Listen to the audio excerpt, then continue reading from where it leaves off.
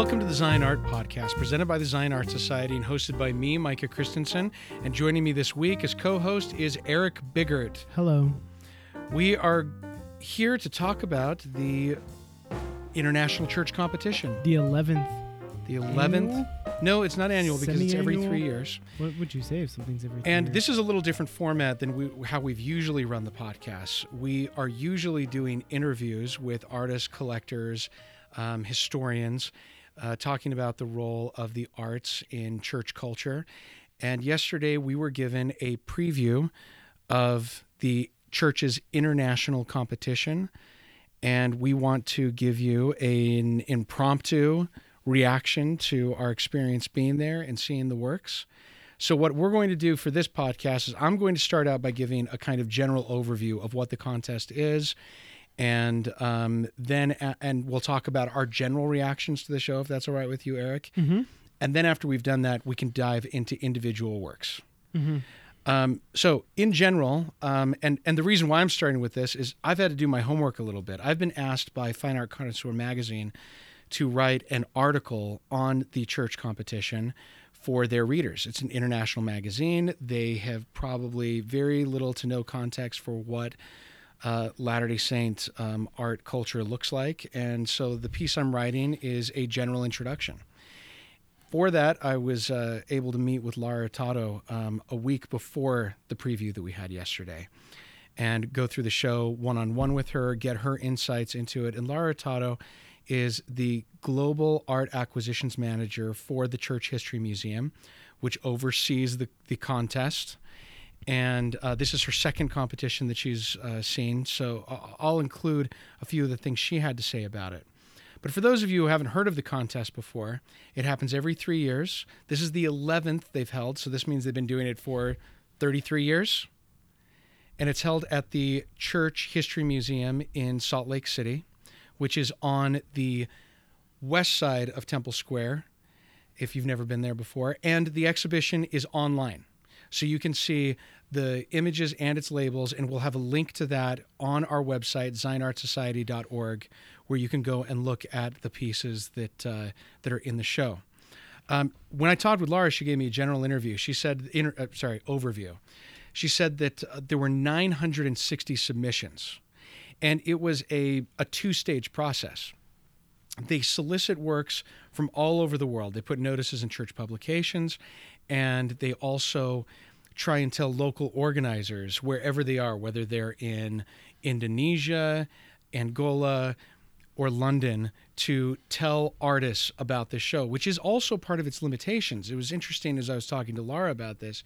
She said that 3 years ago there was a missionary couple who knew about a local artist in, I believe it was in Vietnam. And they went out of their way to make sure that that artist submitted. And now that that couple wasn't there, maybe the same people aren't invited again. So this is obviously a challenge for the church in general, that when it has a contest every 3 years, that some people are always going to know about it.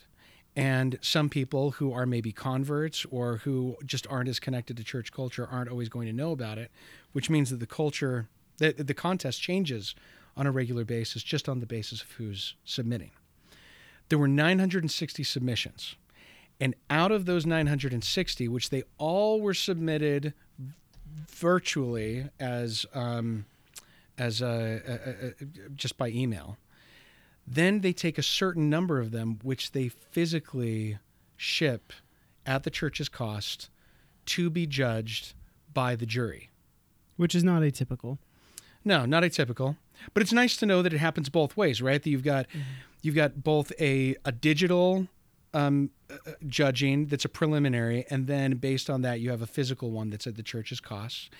And at the end of that process, they had 151 works by 152 artists, because one work was the work of two artists working together.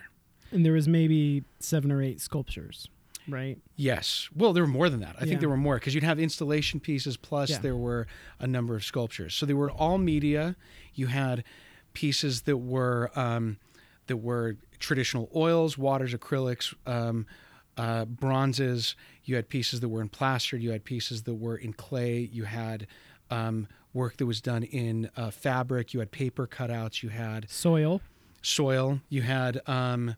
what were ink pieces, and you had some pieces that were it felt like this year versus the one that had happened, the 10th competition, that there were fewer large installation pieces, that there were and maybe I'm wrong on that. That's just my gut feeling when you walked into the space. But it did feel like it took up more space. I It know they did. cleared out extra space specifically for this show. There is a space, and this is something Laura said that she really pushed for, is that they had an area in the museum that's dedicated to a children's exploration section of church history in the museum. And they physically cleared out that space, took down these long-held displays in order to have a much bigger space for it. And it shows. I was very excited about seeing the show. And in general, it was a very impressive show. I felt like it was different than what I had seen during the 10th competition. I'd be interested in your overall impression of it, Eric. So my overall impression of it was the way that I looked at it and my judgment of it was I was surprised at some of the artists that were there, and I was surprised at some of the artists that weren't there. Okay. And I was really pleasantly surprised by a lot of artists I'd never heard of, and a lot of artists I had heard of. I thought, yeah, that's about right for them. I wasn't blown away by any of the ones that I had really known. There was a few exceptions to that rule, but I felt like the unknown people really stepped up their game. The well-known people did what they're well known for, and they kind of met in the middle in a comfortable place. And it's probably a good thing because the theme of this particular show was very purposely vague. I'm so glad you brought up the theme, because that is something that I didn't cover, and that the theme was...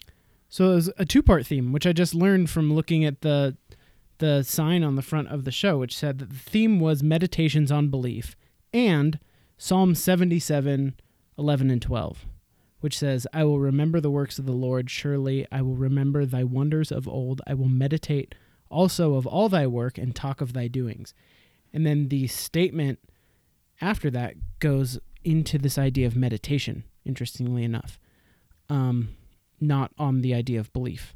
So I talked with Laura about the choosing of this theme and about the theme itself, because it differed a great deal from past thematic approaches. In the past, they were very specific. The last one was Tell Me the Stories of Jesus, which meant you were going to get a lot of images of Jesus. I remember an exhibition, one of the competitions before was about the Tree of Life, right? So they could be more specific in the past. Meditations on Belief, I think, was deliberately more vague in what they were open to see. And there was some pushback in the community that we had heard anecdotally on that. I think because there are probably two camps, in my opinion. There are people who feel like it's very helpful to have a very specific direction. Mm-hmm. And then there are those who feel like they don't want a very specific direction. They want to paint something that is their own direction. And we were talking yesterday with another museum employee who said, even in the Tell Me the Stories of Jesus exhibition, when they're expecting a bunch of pictures of Jesus, they got stuff that had absolutely nothing to do with that theme. Right. So I think that made them realize that trying to narrow people down to a theme, though, may be helpful in giving some people guidance, but inevitably people just aren't going to pay attention to the theme. Yeah, and I asked Laura the question when I interviewed her one-on-one about a week ago, that I said one of the things that I look forward to as just a consumer of art is I want to go to the show to see what's going on. I see it like an ice core sample, where you get an idea of what is happening in church culture right now, and that's always going to have some things that are predictable and some things that are surprising. I said, if we were to take that metaphor and say, what is in this ice core sample? She said that given the broad theme, she didn't know what would come, subject-wise or stylistically, and she was surprised that there were themes that clearly emerged in the show. So do you want to say what some of those themes were? Yeah, I was going to say, noticed? in the statement, they kind of list out, and you can see how the people who curated it grouped those themes together. They said, first of all, nature as a site of devotion. The second was a sense of awe and humility communicated and captured in the universe and in the stars. Devoted women seeking revelation, expressing gratitude, and stories from the scriptures. Explorations of family and ancestors, adversity, suffering, healing and hope, and the temple as a place of refuge. So there's like 10 themes there.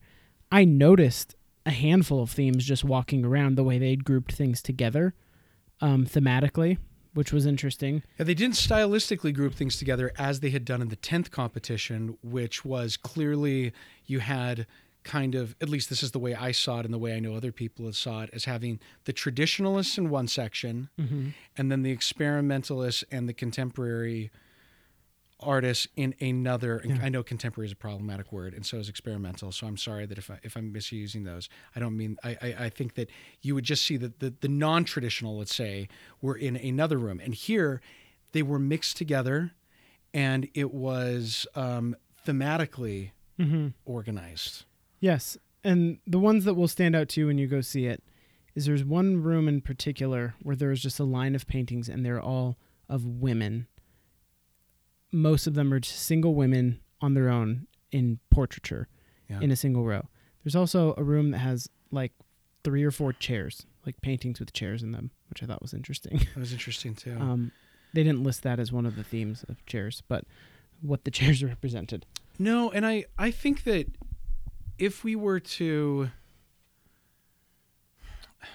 before we dive into a few works that I want to discuss in particular that interested me, I want to talk about how this show, I don't know how much of a reflection it is of the professional artists that are happening. There were a lot of professional and very serious artists in it, but something I walked around asking myself, because I saw a lot of artworks by artists that I'd never heard of before, is this show like the Springville of Arts spirituality and religious competition, which happens every year, which is another in our culture big competition. And I've talked to many artists who've said once they've submitted to that and placed in it, that they see their work as being done and checked off, and they don't submit in it again. And I looked around and I saw some names that I recognized, but I also saw names of artists that I didn't see names of artists that I was planning on seeing. And I didn't know if that could just be a matter of scheduling, time-wise. They didn't have a work to submit to the contest. It seemed like a lot of the works were works that I had seen in other competitions, including those held by the Zion Art Society. I talked to one of the judges about this, and one of the rules was it has to be no older than 3 years. Okay. I'm not sure how they verify that, because I'm pretty sure I saw at least one that I knew was older than that. But almost everything that means was new. Right. But there were some things that we'd seen before, and if you've been to any of our previous Zion Art Society shows or seen them on our website, you'll recognize a handful of those pieces as well, and a number of artists as well. But in terms of being, like you said, an ice core sample, I feel like it gives us a really good idea of what's going on outside of our bubble of Utah art and Utah artists that we're familiar with, and gave us a better idea of what's going on outside of the state, though I still don't have a firm grasp on what's going on internationally. I also, another thing that I think is the theme is also an indication of, is that we've moved away in this contest and in the themes from an official art, in my opinion. So if you came to this contest in its very beginnings, Dr. Richard Oman, who we've done an interview with to talk about the foundations of the church, the International Church Competition, he said that he envisioned it as being a lot of folk art, where you would go to indigenous cultures around the world and you would find out how Mormonism influenced their indigenous art. And over time, folk art was a part of the competition, a big part of the competition. There were some folk art pieces in this show as well. I think also it's hard to delineate what is folk art and what's not sometimes. And then over time, it became very professionalized, and you would see in the 7th, 8th, 9th competitions, there was a lot of art that you could see put immediately into a church publication for a broad audience. Yeah. But when you talk about Meditations on Belief, you're immediately soliciting as a competition personal pieces, which maybe are so personal in nature that they don't make sense to share in an official church publication. And that was one of the takeaways that I had from this was there were a lot of pieces that were in the competition that were very personal, powerful pieces, but not broad consumption pieces. Yeah. I want to share something else that I read that was also on the wall, which I don't think I've ever seen before or heard anyone explicitly say, but it says the 11th iteration of this show has 3 purposes. Purpose number 1 is encourage the creation of quality art by Latter-day Saint artists. And we can pick these all apart separately. Like, what does quality mean and what does Latter-day Saint mean? The second is showcase the breadth and diversity of Latter-day Saint cultural production made manifest through the various styles, techniques, media, and voices. And the third purpose, which is the one that I'm a little confused about, is expand the art canon from familiar images that currently adorn the halls of ward buildings to include new approaches to depicting gospel principles.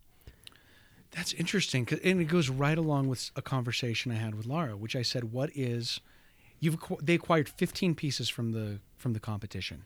There were purchase prizes. Mm-hmm. And I think I've got a list that she sent me of all of them, but I think they announced it on their website as well. So real quick, there is an awards ceremony on the 14th, which will be the day that this podcast goes live, where they will be announcing all of that. That's where they'll be at the Assembly Hall that evening. So, so then I guess they'll find out the same day as this podcast comes out. Yeah, we're not going to spoil it. The question that I had for Laura is after they're purchased, what happens then? Mm-hmm.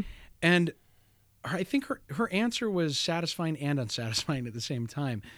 Not because I think anything that she's done. I think it's just the limitations of what the museum can do. I said to her, so what's the end game? You mentioned in that third one the idea of it expands what's current. Example is what's on the Ward House walls. I said to her, so what do you do when you buy this? Do these works that are the 15 you purchase, do they get injected into the bloodstream of the church somehow? Do they get immediately put into a magazine? Do they get put into church educational materials? Do they get put on the website? And she said, that's not my responsibility, and I don't have control over that. But what I can do is I can purchase things that have the potential to do that. Yeah. And that's a very reasonable answer. It's the idea that their job as the church is to buy the things, and then hopefully they get picked up on and exposed to the editors. And she invites all of those people who are the decision makers because it's a large organization. Yeah, I'm not sure I'm going to be as forgiving because I talked to one of the artists about this, and she said, the church has bought one of my paintings before. And I said, that's great. Where is it? And she said, it's in storage. As soon as they bought it, it went in storage. So my take on that is that when they do purchase something, they first go photograph it so that they have a digital file of it, and then they put it away in storage. And then all those things you said and that this purpose says, which is putting them in ward buildings, putting them in magazines or other publications, and reproducing them, all of that's going to come from the digital file. All of that will come from the photo that they took. And that painting will probably stay in storage until the end of days because there is no place to hang them anymore. And that I think is, okay, so this could be a separate discussion, but I agree with you, and I think there's some perspective on this, which is that almost every museum has only a small fraction of its works on view at any time. And that is true of the Met is the most guilty of this. And you can argue that they shouldn't be acquiring as much or they should have more space. It's more true of the Church History Museum potentially than other museums because it doesn't have, for the number of artists that we've got in the church, proportionally it doesn't have as much exhibition space. And you could call, like this could be a clarion call where we could say, okay, anybody who's listening who has power in the church on this. Let's turn all 15 visitor centers, all church administration buildings, the Relief Society building, everything into... Well, that's what I was going to say is where in the church can you go see original art right now? Number one, Conference Center is where the best permanent collection is, in my opinion. But you have to go through the gatekeepers, which are docents at the who have to take you on tour. You can't wander freely. You can't go freely. The second is the Church History Museum, which has one exhibition space upstairs because the main floor is dedicated to the church history story. And the basement floor has some stuff that rotates through, but it's mostly like meeting space. The Salt Lake Temple has some amazing historical art in it, but unfortunately everyone needs a temple recommend to go in and see it. Well, and they've also, the Brethren have given the direction that they don't want the temples to be seen as museums. Correct. Internally. There's nothing in the visitor centers that's original. Either of the visitor centers on Temple Square. And then there's a handful of things in the church administration building, and I think the Relief Society building, and probably in a few offices of general authorities. And you can see the yin and yang on this too, which is all of those spaces, almost all of them, are run mostly by volunteers. And do you want to put original works in places where they're an insurance liability? And there are arguments for it and they're against it. How is that different than the Met, though? I don't know. I mean, but I think, but the point is here, getting back to this competition and what they do with the works that are acquired, I think that it is the job of the museum to hold a competition and to acquire these works. The advocating of these works internally as being distributed to other institutions within the church, such as magazines, educational materials, and other buildings and possibility. That to me, that would be a wonderful cause to take up as another job responsibility that someone that should be the responsibility of another person who's different than acquiring them. Yeah, but let's be clear also that a lot of these things are, like you said, very personal expressions of belief or meditation. Some of them are very local. They're specifically African. They're specifically Mexican. So the idea that everything in this show would be able to go to adorn the halls of ward buildings, it means that there's a process in theory that exists for art to go from this show and then through some pipeline and then end up in your specific church building one day. I don't know if you were to take the plain language of that third. I don't think it's insignificant that they specifically said the halls of ward buildings. Yeah. I don't think it is either. I think it's a wonderful idea. We Micah and I have specifically done this exercise in a number of ward buildings where we've gone around and photographed all of the art that are in ward buildings and then held a fireside and in the ward building and asked members of the ward, let's say an alien comes down or an immigrant from Mongolia, someone who doesn't speak the language, who wouldn't understand the words coming out of the pulpit and who can't read anything on the walls, and go around and look at all the art in your building and then come back and tell us what you the value. People believe that worship in this church. And 9 times out of 10, it's the same story, which is there's a lot of images of Christ with children. There's 1 or 2 maybe Book of Mormon images. There's 1 or 2 maybe church history images. And that's about it. A lot of duplicates of the same stuff we've been seeing for a long time. So if in fact... It's almost always frozen in the period that the building was created too. So if it was made in 1978, it's the art that was... But this is because there are rules as to what you can hang on the walls in a church building. You can't just put up anything, and you can't commission new art for a church building. That brings up a really interesting idea is if that was true, that it's frozen in the era of when the building was done, wouldn't it be cool if it was frozen with every church competition too? So a building is done in 2019 and it looks like maybe not the 2019 competition, but the one right before that. Yeah. It'd be interesting. Okay, let me dive into It's an ice core sample of an ice core sample. That's right. That's right. Okay. We've gone down the Inception hole. So here we've got a work that prompted the conversation of what we do with these collections in the first place. It blew me away. It is titled "And I Am Here" by Danielle Hatch. She starts off, and I'm just going to read what's written on the wall label. She says, "This project began with my childhood set of scriptures, which after years of use were falling apart. when you look at the work, it looks like a dress at a distance, and it looks kind of like a period 19th century pioneer dress. Yeah. And as you get closer, it's you white. realize that the dress, which is lit from inside, is stitched together scriptures. It's the pages from her scriptures that were falling apart, and it has all of her highlights and marginalia from when she was growing up and writing in them. And when I saw this, I said, just on a museum level, how do you store this? It's like storing some of the early Mahalinaj plastic pieces that all fell apart within 10 years in early museums in the first quarter of the 20th century. What do you do with this piece? I found it very meaningful, and I think it shows that that they were willing. This is not the kind of piece that you could show in a Ward House, and I applaud that we've got it. I applaud also that it shows how different than we are than our ancestrally. You and I have some Jewish roots, Eric. Mm-hmm. Jews aren't allowed to do anything with the words of the scriptures. They would have had to bury this or burn this in the backyard. A lot of Catholics have problems with the idea of how you handle words. And Laura, without me saying anything, said, isn't this interesting that it brings to mind what we do with the scriptures and whether or not what we can and can't do with the Word of God to turn it into a work of art is an interesting question. And I've got a lot of thoughts about it. I don't know if we have time, and we probably shouldn't delve into it. Do you have any? Did you see this when you walked through? Yeah. Did you have any initial reaction to it? It may not be one of your 10, but it was one of mine. No, to be honest with you, I didn't notice it was the scriptures. You didn't notice it in person? I walked past it quick enough. Oh my heavens! I just saw that it was writing, and I just thought it was book pages because people do this all the time, where they tear pages out of a book and then make like a flower bouquet out of paper in their house. To make a woman's dress out of the scriptures alone. Oh, it's such a great idea. And it was a powerful piece. Yeah, not sure it would have gone over great in first century Israel. No.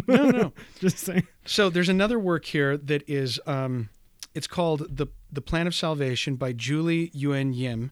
She is from Hong Kong, based in Hong Kong.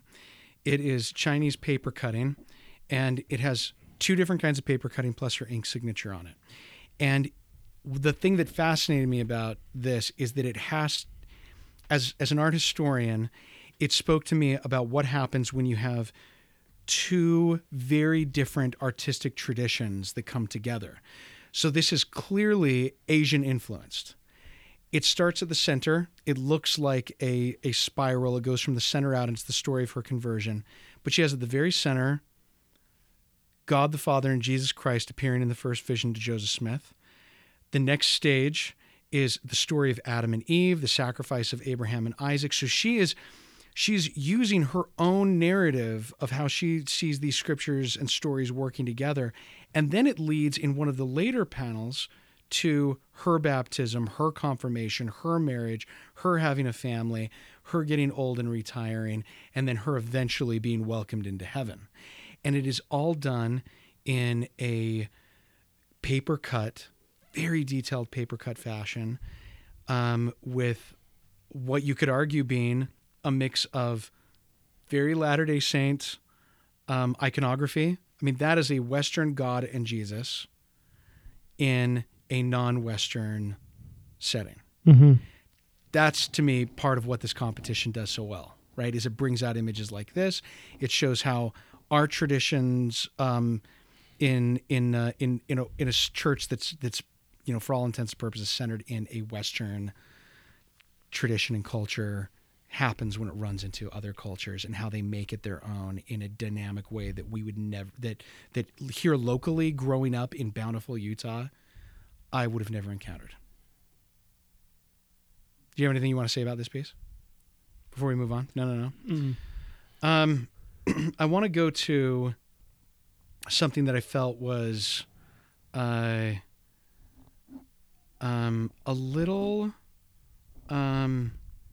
It's a piece that I'd seen before by Gennady Page, and it is titled "Coming Full Circle."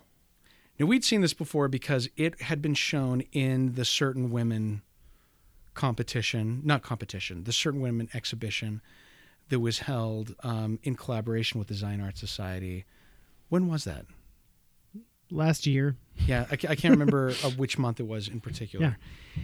And this piece was done as Gennady Page's mentor, William Whitaker, the artist, had passed away, and they were very close at the time. She was working with him on a regular basis in his studio at his passing. And I went to his funeral.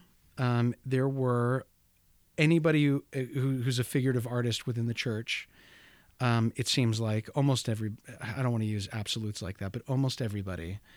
And many people who are outside of the church who are involved in the larger figurative movement that's been happening over the past 30 years have known and looked up to William Whitaker. And to think that Meditations on Belief would be taken by Gennady Page as something where she could use this religious image that represented her mourning and her hope for herself, for William Whitaker, that it was itself the passing on of the skills to her that were by him that were exhibited in this, and that it was a dedication to him in some regards, and that it includes. I saw this 5 or 6 times. I don't know if you saw this. I thought, are we into halos now? Are we okay with halos? I'm okay with halos. I'm fine with halos. Halos are a symbolic depiction of holiness anyway, and it seems like this is one of these symbolic devices that we had eschewed in many cases in our art in the past. I know as somebody who's tried to propose works to the church when they've asked me for consultations, one of the first things I'll hear from somebody is, sorry, we can't take that. It's got a halo in it. Lots of halos in the show. Yeah, I seem to remember the last show we did. Maybe it was the Certain Women exhibition. I went around and counted halos, and it was like a third of the paintings that showed an image of somebody had a halo in them. So I think we're past it. Yeah. I think we're past it. I think we are. I can't bring up the Gennady Page piece without bringing up the Emily McPhee piece, which is a piece that's also a woman by herself in black clothing mourning the death of her father, who was another pillar in the Mormon arts world, James Christensen. So Emily McPhee and Gennady both have these very strong figurative pieces of women in mourning, figures who were both artistic influences within the church. And that was nice to see, that in a church competition, you started to see generational representation of dynasties, right? Dynasties of not even in blood, but just artistic dynasties of work that is influencing current competitions. And more so than that, I was having this discussion with another artist yesterday that if you look at the heritage of the church, let's go back to the first art teachers in Utah, which were the CCA Christensen, George Ottinger, and Dan Wakeland, right? They were there teaching art, and then you have the next generation who are the Temple Art missionaries who go to the First Presidency and say, nobody here is good enough to paint the interior walls of the temple, which is a subtle burn on their 3 teachers. And the First Presidency agrees and sends them to France, and they go learn at the École des Beaux-Arts how to paint landscapes in particular. They come back, they do the temple, and then the 5 of them basically break up and go start the Springville Museum. They lead the University of Utah's art program. They go to BYU. They go to Utah State. And then from there, another generation comes after them, which leads into the A.B. Wright, LeConte Stewart generation. And from there is another generation after them, which is where you get the William Whitakers and the Robert Barretts and the people who are teaching at BYU over the last 30 or 40 years. And now we're getting the fruits of that generation. Yeah. So we are 1, 2, 3, 4, 5 generations now. That's it, 5 generations into the lineage of Mormon art when the first artist, the first person who knew what oil paint was, stepped foot into the valley. It's not that long of a time. No, but there is a lineage. And I think the second point that they bring up, that you brought up, there was the three goals of the competition. Mm-hmm. One of them being expanding the canon. Mm-hmm. It is kind of a reference to this idea that I know Laura has spoken about publicly a lot, and she has done in association as she's been the Global Art Acquisitions Manager. She's worked with the Mormon Art Center, which is now called the Center for Latter-day Saint Art, or the Latter-day Saint Art Center. Center for Latter-day Saint Art Artists. They have been very they've been very aggressive in saying that we need to move away from this representational art. And when you've only got 5 generations of canon, Mm-hmm. you don't have a super deep iconographic aesthetic bench Mm-hmm. to draw from. And it does beg an interesting question of, can you force an expansion of diversity, or is it something that has to happen gradually and naturally over time? Can I read the last sentence of Yeah. this poster that was on the wall? It says, "Such efforts shift our view of Latter-day Saint art from a centralized model to one that expansively captures new voices, expands our cultural legacy, and redefines our visual heritage." Yeah. Which to me reinforces that idea that part of the goal here is for expansion and redefinition. Yeah. And I think that there were, I want to talk about that specifically within one piece, which is the Walter Rain. Did you see the Walter Rain? Oh, I saw the Walter Rain. Oh my gosh. That's my, so I don't know if at the end of this recording we're going to pick winners and losers, but that's my winner. Okay, so I want you to start off with the Walter Rain and why it grabbed you. So everybody knows Walter Rain, right? And if you don't know Walter Rain, probably the you most know, prolifically patronized contemporary artist by the church. He basically spent the 90s depicting scenes from scripture for use in reproductions, right? They're all over every temple now. Every They're in temple, manual. the conference center has probably the largest collection of his originals, and There's latest like 24, 22 something. and the latest manual by the church, I think, has more Walter Rains than any other one artist. Yes. But in the last few years, he's gone kind of a different route. And it started with a piece that we had of Lazarus being raised from the dead. And I've seen it more and more in pieces that they're becoming a lot more ethereal, more airy, less figurative, and more emotional. I don't know how else to put it.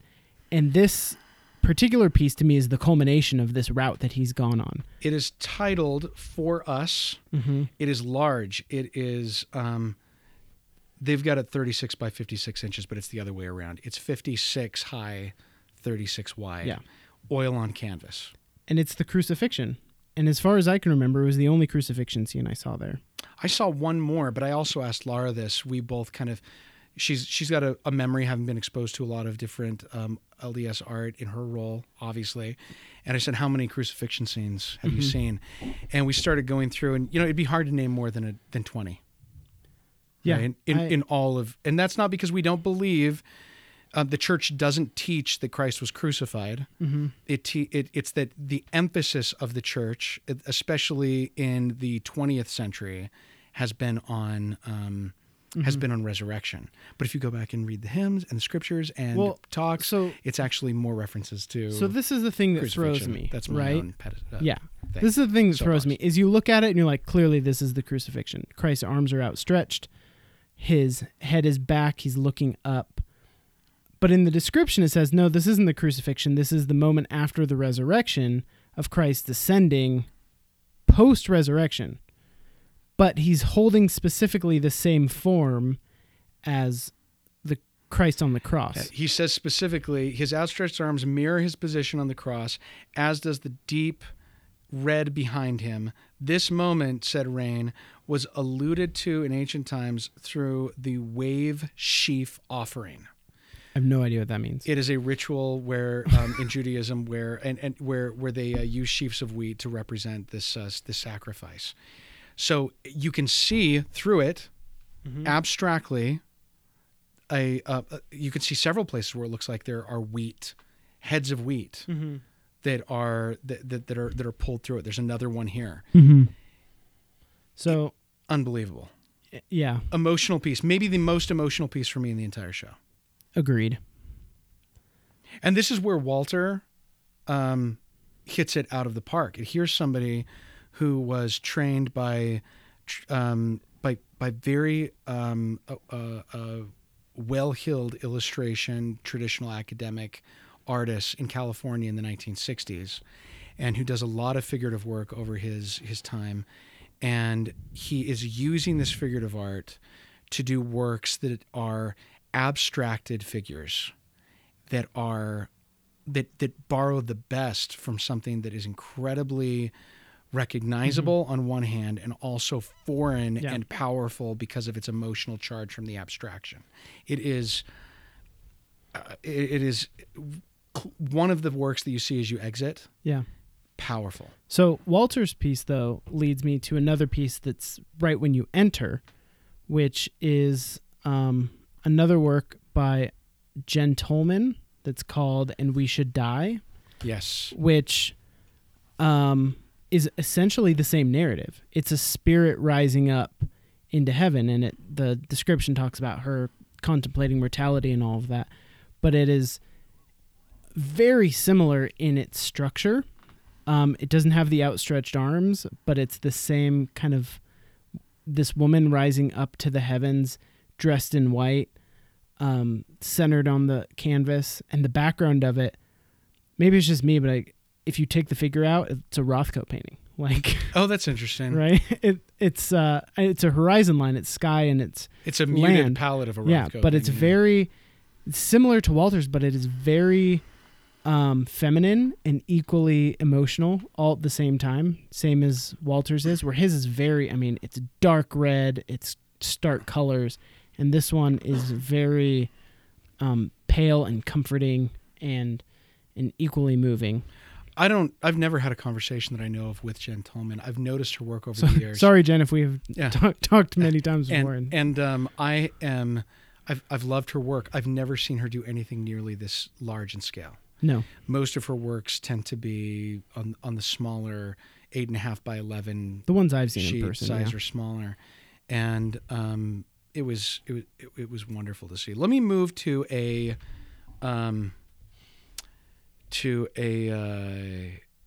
piece that I think is going to be a crowd favorite. Mm-hmm. It is, as long as nobody breaks it. I know. I almost bumped into it. It is enormous. It's called Ask of God. It's by Jana Siebert, and I hope I'm pronouncing that right. She's originally from Taiwan, and she lives in Utah now.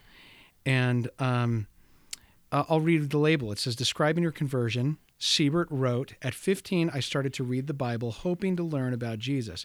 At 19, the missionaries found me, but I remained aloof, fearing I would join the wrong church. One day, they showed me the first vision, and my heart felt a force that I could not comprehend. I decided I could ask God for myself. After my family was asleep, I knelt down to pray for the first time in my life." And then that ends the quotation, and the rest of the label says, "Inspired by Joseph's willingness to pray and Siebert's own experience with prayer, this artwork spells out James 1:5 in American Sign Language and is an invitation to ponder the verse." Siebert said, "Joseph's meditation changed human history on both sides of the veil." And when you look at it, it must be 4.5, if not 5 feet by 6 to 8 feet long. It is a series of 1, 2, 3, 4, 5, 6 shelves that have residing on them plaster casts of hands that are frozen in American Sign Language positions that together make the words of the verse James 1:5. And something I noticed, and maybe I'm wrong in this, but I noticed that even the hands, when there were repeated symbols, looked like different hands. So it wasn't as if she used the same hand over and over and over again. It seems like there are different hands that were in it, which also has a whole nother level of potential depth, because then you're talking about the hands of many people going into the creation of this work. And it just, it'll be something that you can walk by with kids and say, wow, that's a lot of fun. That's one level. The other level is that it is a very thoughtful and not just symbolic, but on an execution level, powerful piece. Yeah. Very powerful. Very impressed by it. Is there another work you want to talk about? Do you want to talk about Rose? Yes. Let's talk about Rose's piece. We got to talk about Rose. Rose Day Talk Dolls piece. Rose is a perennial favorite of many people, including us. Yeah, mostly us. We haven't had a chance to even sit down and interview Rose yet. No. And she's been on our list, and she said after I move, Yep. she's moving from Virginia this week to Utah. Yep. And we're going to be involved in a major exhibition of her work. So forthcoming interview, but current fans. So her piece in the show is titled Living Waters. And for the record, I seem to remember the 10th International Art Competition. Her piece for that one was like the figurehead of the show. Like, it was on all the banners, it was on all the marketing materials, it was all over the place. Right. So she kind of had a lot to live up to. She has to follow in her own shadow, and I think she knocked it out of the park. I love this painting, Living Waters, and the description for it says it depicts the moment just before the healing at the Pool of Bethesda. While the infirm reach desperately for the pool at dusk, Christ enters unseen, ushering in brightness, hope, and healing. She says that she painted Christ in warm, vibrant tones, and he's the source of healing, eternal life, and salvation. To me, if I close my eyes and try and picture the painting again, I can only picture two things: blue and yellow. It's not monotone, it's bitone. I suppose. But it's a very restricted palette that is effectively used to communicate, to lend color to the narrative. So the blue is darker. It has the hints of something being somewhat depressed, right, and downtrodden. And Christ is surrounded by this yellow goldish light that, by contrast, is brilliant, and you get the sense of inevitability of Christ's color enveloping and overtaking the blue color. And then there's this really subtle reflection of the light just starting to show in the water as he's approaching, and is just starting to reflect back up on the man who's reaching out to the pool. Yeah. So this play of light and dark, where most paintings you look at and there's a light source, right? The light is supposed to be up top to the left, and that's what decides where all the shadows are going to be and all of that. She put the light source dead center in the middle of the painting, behind everything. Christ is the light source, and he's centered in the painting, and it works, and you still get the dimension, and you still get the structure of the walls and the arches around it, and it's amazing to look at. This is one of these bugaboos in Mormon. I almost said Mormon. Shouldn't have gone there. In Latter-day Saint art culture, which is, there are certain touchstone paintings that, as an artist, you would probably want to avoid depicting, because everybody has the piece that signifies that subject, so we're not going to touch it. And one of them is Carl Bloch's Pool of Bethesda.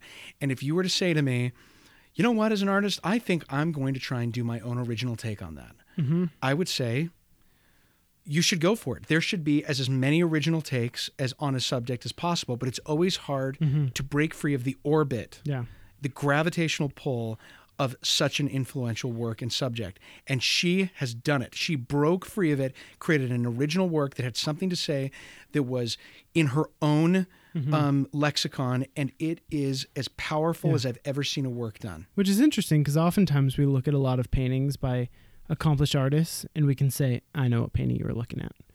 I know exactly where you got the idea for that painting. Yeah, it goes back to Picasso's idea of good artists don't copy, they steal. Yeah, right. But this painting, I look at it and I don't see Carl Bloch's influence in it at all. She was doing the Pool of Bethesda and trying to avoid Carl Bloch at all costs. And it would have been very easy to copy how he did it and the way he structured that painting and to put her own style on it, but she didn't do that. She made it entirely her own. So I have to apologize for how I'm pronouncing this name. Uh-oh. It's a work that there's a part of me that when I lived in Latin America, and I lived in Chile, and there were a lot of communists in Chile. One of the biggest insults they could give you is they could call you a consumista, a consumer, somebody who just, the way that you valued things was by buying it and owning it, right? A very Western idea. When I saw this, I said to Laura, how do you contact an artist to buy a work? And that's got to be a question you get. And she said, oh yeah, we get that question. We just tell them to contact the church, not the church, the gift shop in the museum, and the gift shop passes your name on to the artist. And this is, I haven't done it yet, so whoever wants Gives to a go lot ahead of and do power to it. the gift shop. It does. And I apologize, Elizabeth, if I'm saying your name wrong, but Elizabeth Coamore. She lives in Germany. She's originally from Arizona, and it is a paper cutout of the First Vision that is multi-layered in its cutting out of the paper in order to create a very deep, what you would call, if it was sculpture, a high relief. Mm-hmm. But it is, it's paper. It's still two-dimensional. It's almost the thickness of like a ream of printer paper. Like it's that many layers. It's that many layers. And it's not a large work. It's only 16 by 12 inches. And it depicts Joseph Smith and the First Vision. And I don't know about you, but I almost, because we have such strong views of what a subject is in our minds already, it's great and it's hard to find a work that when you see it, it leaves space for you to have your own vision of what it looks like. And the fact that this is white paper with no color, that it's the silhouettes of figures, it is a powerful participatory experience looking at an image like this. Yeah, like I was saying before, when I went around my own ward and took photos of all of the paintings in the building to talk about the art in our building, I think there was 6 different versions of the First Vision, and they were all green. Like the overwhelming feeling is it is a boy and 2 beings in white, or sometimes 1 being in white, with a green background. And it was, I think there's 6 different versions of that. And to my previous point about, a Mongolian immigrant coming in trying to figure out what we believe, they would probably wonder what's going on in the green woods of this place that they've stepped into, where this one gives you a completely separate perspective and helps you look at it a different way. Do you have one that you want to talk about? Should we talk about a couple more each? I only have one more that you want to talk about. Yeah. Okay. I've got 2 more that I want to talk about then. I did a bad job of taking pictures of things is my problem. I liked so much I forgot to take pictures. You were of too things. busy being a chatty Chad. That's also true. Yeah. I'm a chatty Chad. Yeah. That's all right. Art's So- a social experience too. yeah. That's okay. So So what's your piece? the last one, which I really enjoyed, was another work by, it says Anne Henry Nader. I've only ever seen it as Annie Henry Nader. But it's a triptych. It's titled Mercy's Embrace. And it is a figural piece with 5 figures in it. There's 2 women on each side of the triptych, each tick. Yeah, it's the then- wings of the triptych, as if it There was you an go. altarpiece in Catholicism. Yeah, and then Christ in the middle holding 2 sheep, also slightly aglow. I won't call it a halo, I'll call it a glow. But it's interesting because it says it's made of acrylic, oil, gesso, charcoal, and metallic paint on wood panel.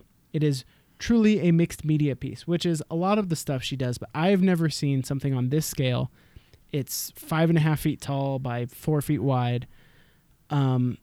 In this just beautifully rendered figurative work, but also these amazing lilies and this kind of background with these like impressions of palm fronds.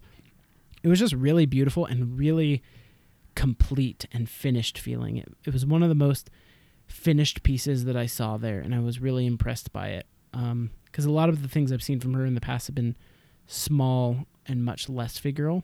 And so I was very pleasantly surprised to see how big and imposing this was, and then just how visually appealing it was.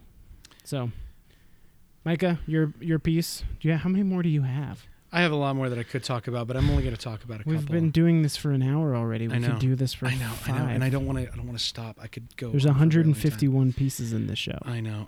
I want to talk about. I feel like we haven't done enough to talk about the sculpture that's in the show, and there were so many pieces I could talk about, but one that I want to talk about in particular is Annette Everett's work that's titled Gratitude. It is a multifigural sculpture of 1, 2, 3, 4, 5 women who are all getting they're leaning over picking up sheaves of wheat, and it's hard not to think of Jean-Francois Millet's The Gleaners when you look at this work. And she says it's inspired by Jules Breton's Song of the Lark. Jules Breton, one of my favorite French artists of the third quarter of the 19th century, powerful Breton painter who focused on a lot of women and menial tasks at a time when there was a push towards a kind of higher political transcendent art that was higher on the hierarchy of academic work. And to depict peasants was a act of rebellion. I don't think it's as much of an act of rebellion here, but it is a powerful depiction of women, of labor. There's one woman who's standing above the crowd of women, but the others are bent over in these poses that are strenuous. And her work in it it's very strong. It's one of the pieces that I looked at and I thought that could be in almost any competition in any part of the world. Mm-hmm. And whether you were religious or not, you would look at it and you would say, that is something that communicates universal values that we can all be proud of. And it was inspiring. It was figurative work at its best. That's an interesting standard to hold something to, is could this hold up in any competition in the world? Yeah. I'm not going to prognosticate on that, but maybe as you all are going through this competition on your own, think about that and think about other places you've been and what would feel like it fits where. There are two works by a longtime LDS artist that I felt like were as powerful as anything I've ever seen them done. One was Brian Kersiznik, where he depicts, it's called An Issue of Blood, but you see just the crowd, you don't see the woman. There's another one by Michael Malm, which is he just gets better. He goes from strength to strength on a regular basis, called He Healed Them All by Michael Malm. But the one that I want to end on, drum roll, please. No, I don't know if it's a drum roll is. Well, it's just I don't know where lower to put expectations. These in the hierarchy. Is a work that is, you would argue that this could be one of the ones that it meets that idea of expanding the canon. And you know where my wheelhouse is. My wheelhouse is traditional academic art. That's what I was trained in. And I feel like I'm an omnivore who I'm interested in art from wherever it comes from. Yes, this is my background, but I'm open to wherever it comes from in any style, medium that it is. This is by Stephanie Billings, and it's called The Heavenly Host Praising God. I have got a subject that I keep, a notebook that I keep of subjects that I've never seen depicted in the church. And I think I'm up to maybe 300 that show up in biblical scripture, Doctrine and Covenants, church history, and Book of Mormon, Pearl of Great Price, all of that. I did not have this one because it's not a new subject, but it's a new perspective.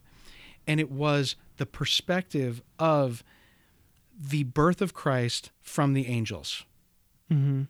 And it has angels of all different kinds. It looks fairly illustrative. It is not the kind of work that is a traditionalist, even though it's figurative. And also it's very evocative. It does exactly what it needs to do. It puts you in that moment. It makes you feel tremendous joy, and you know exactly what's happening in it. I don't know if I would say that it is on par with some of the technical execution of other works, but art doesn't always have to reach technically, at least and that's where my wheelhouse is. I'm often interested in just the technique perspective, which I think is very important. This has all the technique where it matters. It's a very strong piece, and it's the kind of thing that I would want to have in my home. Mm-hmm. It was a powerful piece. Overall, I felt like walking through this competition, I was uplifted. It's just what you wanted to do. Yeah. I was constantly discovering new names. Yep. I was surprised by the names that I already knew and the work that they were doing. So nothing felt tired. No. Nothing felt everything felt new. It was just felt current. And the church, they expanded the exhibition space that they put it in. It felt like everything filled the space. I was just very grateful to the people who organized and put it on, and I felt proud to be a part of it. right? Not that I had anything to do with the competition. Proud to be a part of this culture. Yeah. And that's what I felt. I had a good conversation yesterday with Paige Anderson, who was one of the artists in it, and Kirk Richards, who both of whom we've interviewed before. Yeah, is an artist, but judged this iteration of it. And they both just seemed happy about it. Kirk was happy how it ended up, that all of the judging of it went really well, and there wasn't conflict between the judges, that they were able to come together and really choose 151 works that were really representative, and they were happy with it. And the artists seemed like they were thrilled to be a part of a show of this caliber. And it's a rare opportunity. It's once every 3 years we get this show. And by my judgment, it seems to get better each and every 3 years. Therefore, what I'm saying is this is the best one that's ever happened. That's ever happened. I'm very pleased with it, and I'm excited. It opens officially on the 15th of March, which is this Friday. Good job, artists. Good job, Church History Museum. Thank you for allowing us to come and preview and to have the opportunity to maybe have a little bit of influence in cheering on what our art community is doing. So with that, I guess thank you for listening to this edition of the Zion Art Podcast. Thank you, Eric, for not only being a part of this and lending your perspective, because you're not always on air, but we need more of you on the air. We do need more of me. You actually do the hard work of producing this and editing it. So thank you for doing that. If you are interested in sharing this episode, you can go to our website, or to see images or links to the contest, go to zionartsociety.org. You'll also be able to see archives of past interviews. You can go to iTunes and see other interviews we've done. And let me add, we're going to post images of all the paintings we talked about on our website also. Okay. On this most current one. So you can see those, and we're going to cheat, and we're going to show you some of those images. Okay. As soon as this goes up, which is about 12 hours before the exhibition opens. So on zionartsociety.org, under the podcast tab, you'll be able to see all the paintings that we talked about here. Thank you for listening.